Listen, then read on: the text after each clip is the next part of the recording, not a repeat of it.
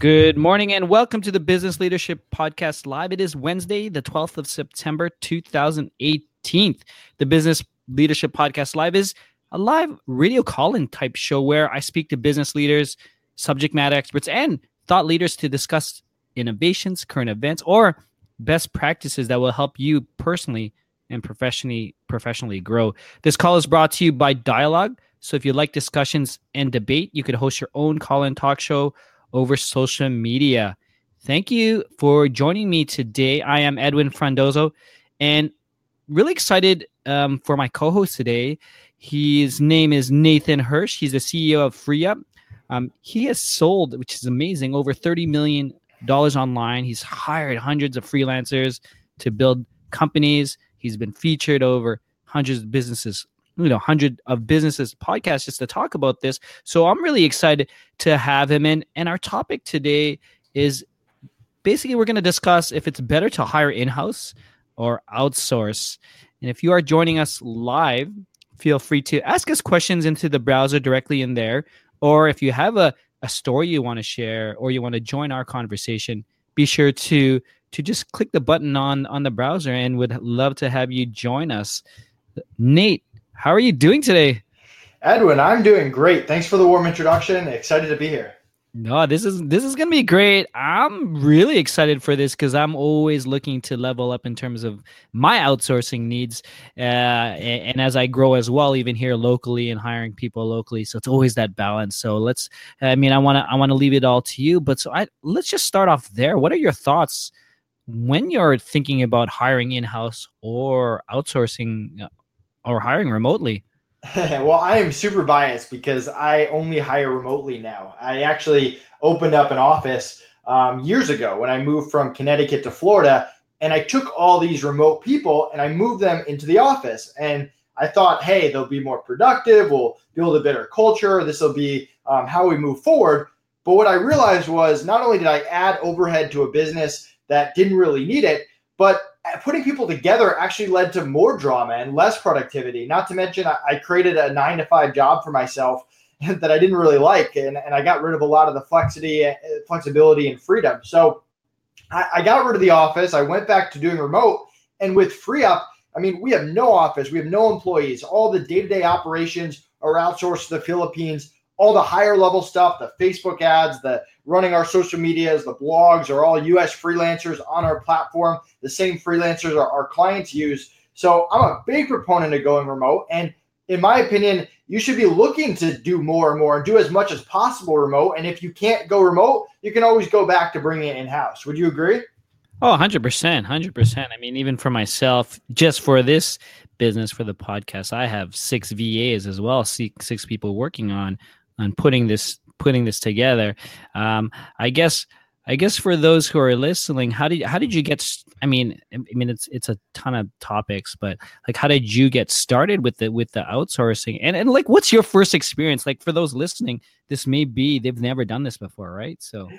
Yeah, so I started an Amazon business out of my college dorm room, and I had a lot of success, and we can talk about that later maybe. But as I was having this success, I met with an accountant for the first time. And the first thing he asked me was, when are you going to hire your first person? And I kind of shrugged it off. Why would I do that? I don't want to train them. It's money out of my pocket. They're not going to do it as well as I can, blah, blah, blah. In the normal entrepreneur excuses. And he just laughed in my face and pretty much said, you're going to learn this lesson on your own. Well, sure enough, my first busy season came around and I get destroyed. I'm working 20 hours a day. My grades go down. My social life is gone. And somehow I make it out to the other side to January. And I think to myself, I can never let this happen again. I need to start hiring people. So I post a job on Facebook and one person applies. His name's Connor. And I interview him real quick and I hire him. And he ends up being amazing. He's a hard worker. He cares about the business. He's passionate. He's actually my business partner now, 8 years later. Great. So, that's the best first hire, it sounds like. Best first hire ever. And I get super lucky. So I think to myself, hiring is easy. You just post a job on Facebook and a good person shows up. Well, I proceed to make bad hire after bad hire after bad hire. And I noticed that college kids, not very reliable. No 30-year-old expert wants to work for me as a 20-year-old entrepreneur. And that's really how I got thrown into the remote hiring space basically by necessity. So how did you do that first hire, I guess, and where did you look? Yeah, so Upwork was called Odesk at the time. So I used there and I posted a job and I did a bunch of interviews. And I mean, I had no idea what I was doing. I was a young entrepreneur. I'd never really interviewed someone before. I didn't know what to look for. They would give me their canned answers and I would say, hey, you sound good. Let's give it a try. And what I did was I learned when I made a bad hire, I went back and I made my interview process a little bit better. And when I made a good hire, I went back and I said, hey, what did this person say during the interview? And how can I find more people like that? No, for sure. So when you're hiring, I mean, you've hired hundreds and hundreds, and I'll get into how I do mine as well. But are they specific roles? Are you looking people to help you create process, or are they just filling, just doing the job now? Yeah, so I'm sure you have this in your team. You said you have a bunch of people. There's really two ways to go about hiring. You either figure out the stuff you do on your day-to-day list, the day-to-day operations, the stuff that's repetitive, that you have systems and processes for, and you figure out how do you get these hours in your day back. And you plug someone in there to follow your systems, your processes, the followers. The other side of it, and one of the best activities Connor and I do even to this day, is we say, hey, what are we not good at? Let's identify our weaknesses. And how do we hire either mid-level specialists or experts to come in and turn those weaknesses into strengths? These are skills that we can't teach someone how to run Facebook ads. I mean, that's just not my area of expertise. And I'm sure you've had that same experience where you're not just hiring the followers, but you're hiring the specialists and the experts as well to have a more complete team. Oh, no, 100%. For me, as I launched the podcast, I mean, I come from a systems engineering background. So just my mind thinks systems right off the back. And it's funny, probably by my third or fifth episode, Nate, I already had all the steps listed at the time. This is almost 2 years ago. And this was like, 52 steps as how Edwin produces an episode, right? I mean, keep in mind, some of the steps might have been like, cut and paste this thing and put it there. But at least I was already thinking about outsourcing, right? But I did, like, from the start, I never did the sound engineering. I had someone do that because there was no way I was going to learn how to do that. And me being a perfectionist and listening to my own voice, I probably would have spent a little too much time listening to my voice and hating it. So that was the first hire in terms of that. But yeah, it's I definitely, everyone's an expert around me. I like to believe that I know enough so I could hire. And then of course you set the bar for me, you set a bar with when the hires you get, they're obviously better than you. And then you could look how to improve as well, right? From there. Yeah, I mean, you learn so much about hiring just by interacting with other people, by asking them feedback, by going through some good hires and some bad hires. I mean, no one has 100% hiring record, right? And there's always the things you can't control. You can do everything right. Someone could be perfect and something could happen in that person's personal life that affects their role. So you have to focus on what you can control. You have to focus on improving your systems, your processes, your interviews, your communication, how you set expectations, how you handle things when people start going in the wrong direction. Focus on what you can control, and that's how you have better and better hiring experiences long term.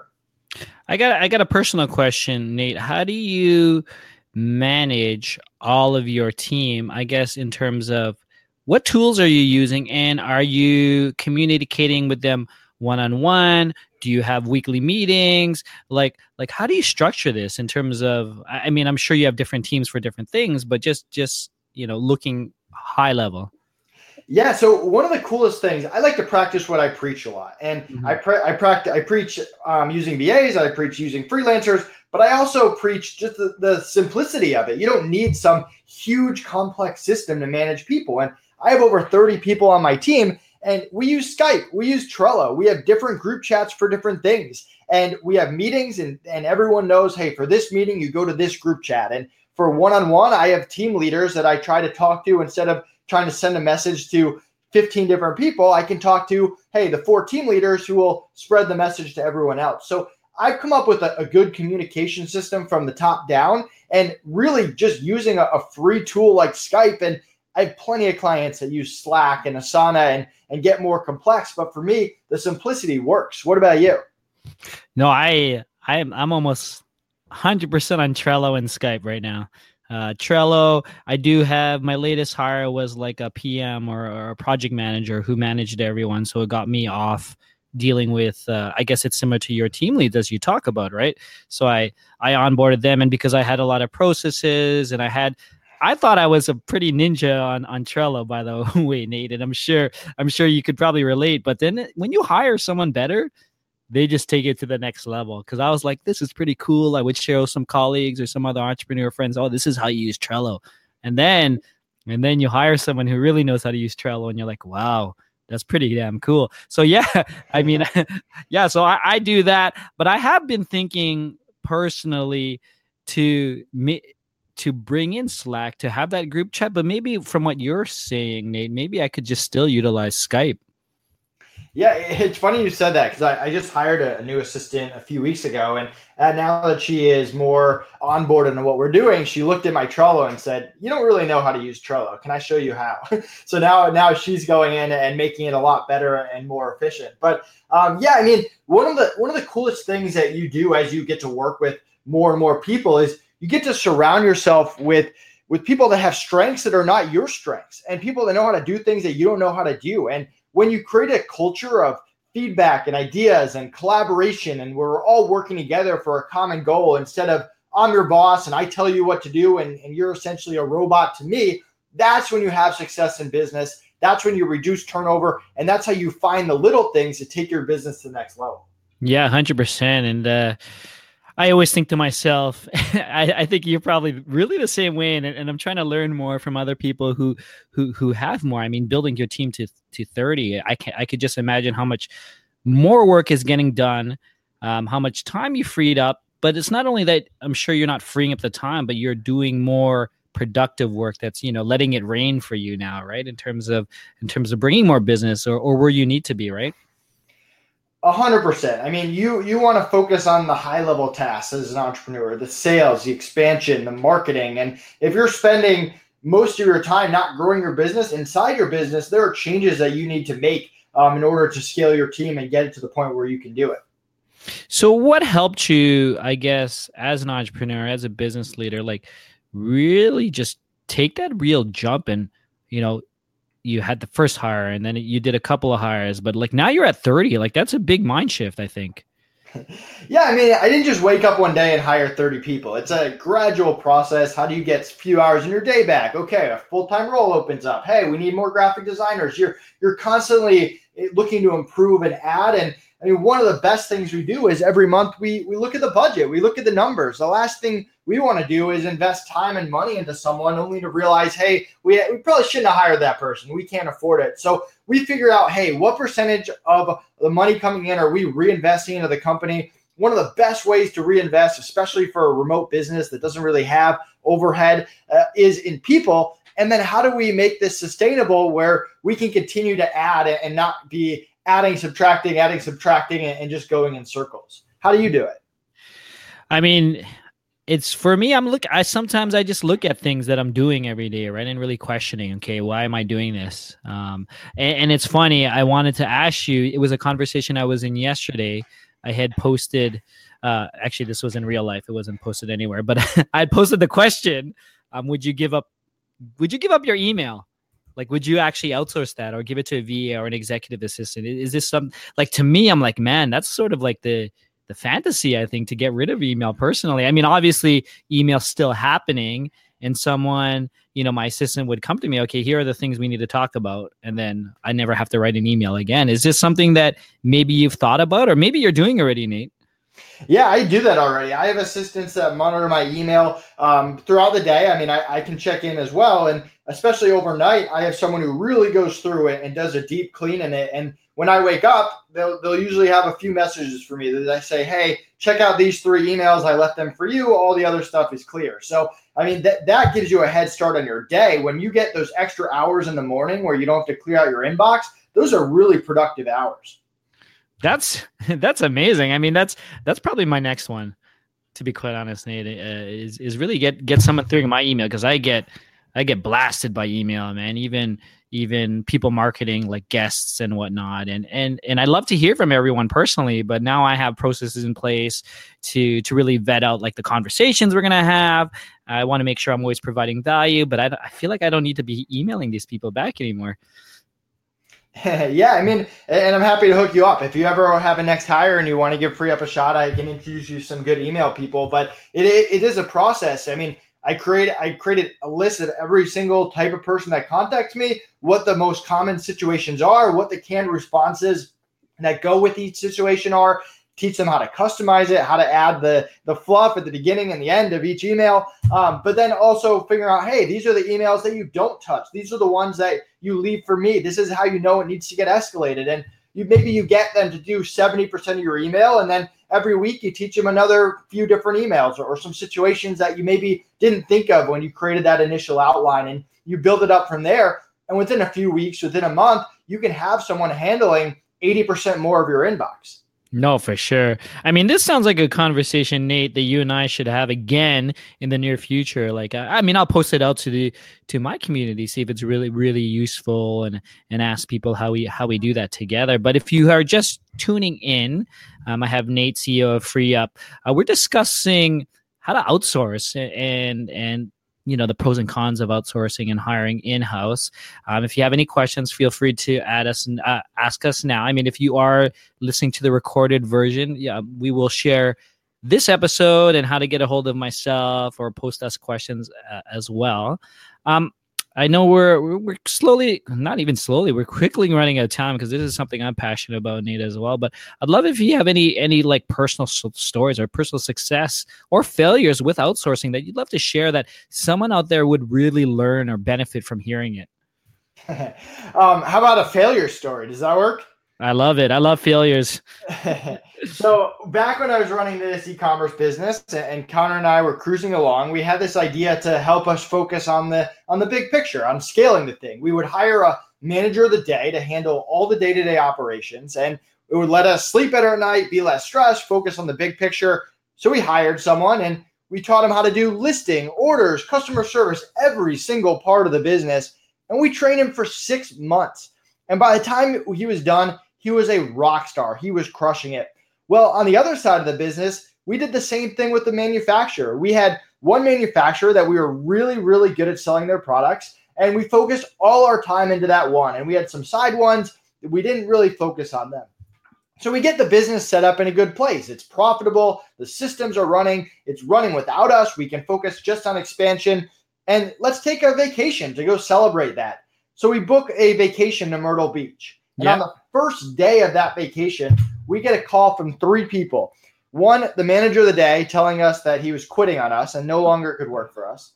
2, the manufacturer telling us he was going to drop us and didn't want to do business with us anymore. And 3, just to top it off, a phone call from my accountant saying that someone had stolen my tax return or stolen my identity and filed a fake tax return in my name. And I had a big mess to deal with when I got home. Oh, my God.